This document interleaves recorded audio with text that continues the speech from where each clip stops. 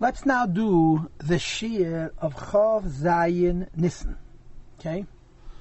Now the way it works is that Perek Mem Gimel has spoken about the two Yiris.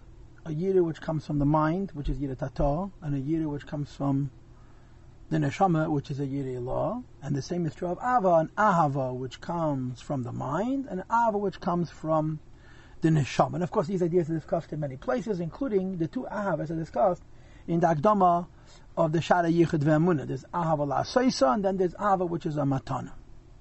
Now the Alter Rebbe discusses something very, very practical. Bechinas Ahava Zu Pa'omim Shekedemes Liyira. This love is on occasion before fear. Kefi Bechinas Das Hamelida Keneda. It's based on the person's Das. In other words, Das is the intellectual tool that creates a bond. In other words, it's not just understanding an idea, but making the idea relevant.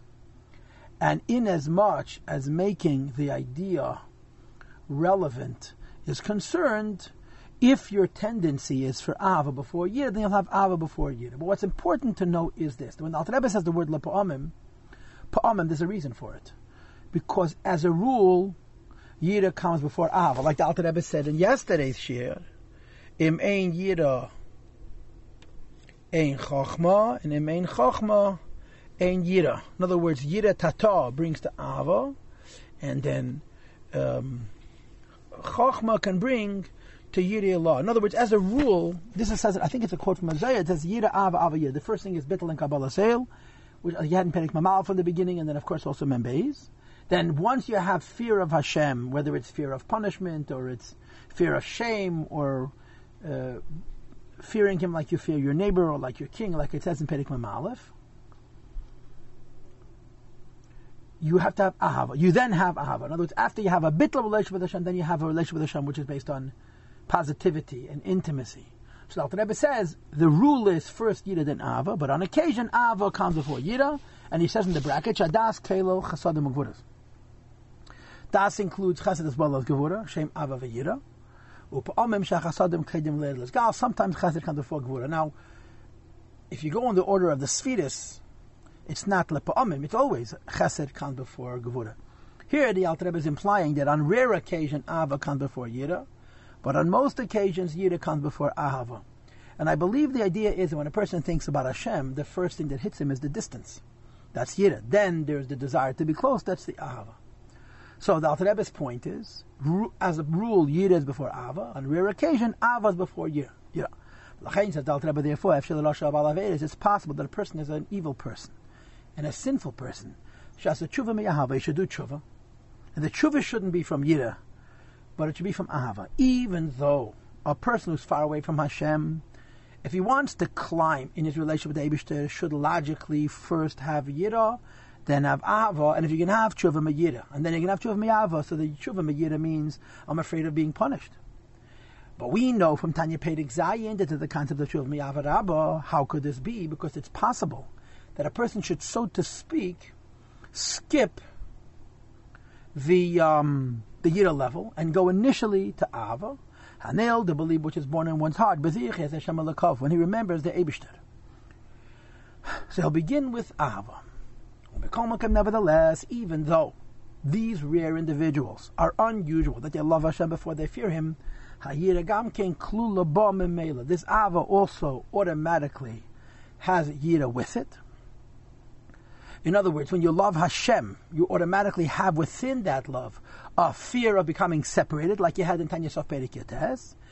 Says the Alter Rebbe, when you love Hashem, but because you love Hashem, you don't want to sin against Him. There, you don't want to sin against Him is immature and hidden, and the predominant emotion is love. That the idea that because you love Hashem, you're afraid of sinning. To rebel against Him, God forbid. So you have a Yira within the Ahava, but the love is revealed in his heart and mind, and the fear is hidden within itself. Says the Rebbe, however, I want you to know this. The phenomena of love before fear, tshuva miyahava rabba, without Yira is mikre, is a rare occasion. Ve'eros shah, an instruction that comes from Hashem as an unusual one, which which the Eibishter dictates, L'tzeirech Shah, because of a special need, K'maisa de Rabbi Elazar ben Adai, like the story in the Gemara of Rabbi Elazar ben Adai. In other words, when a person does tshuva me'ava, and skips by the step of Yiras Chet, it doesn't really happen by himself. It happens because there's a Hisayrus from the Eibishter, like the story of Elazar ben Adai, that he was a voice came out of heaven and told him to do tshuva. And of course, when he did tshuva me'ava. But that was a very unusual case, because as the Gemara says, Elazar ben Adai cried until he died because of Avas Hashem.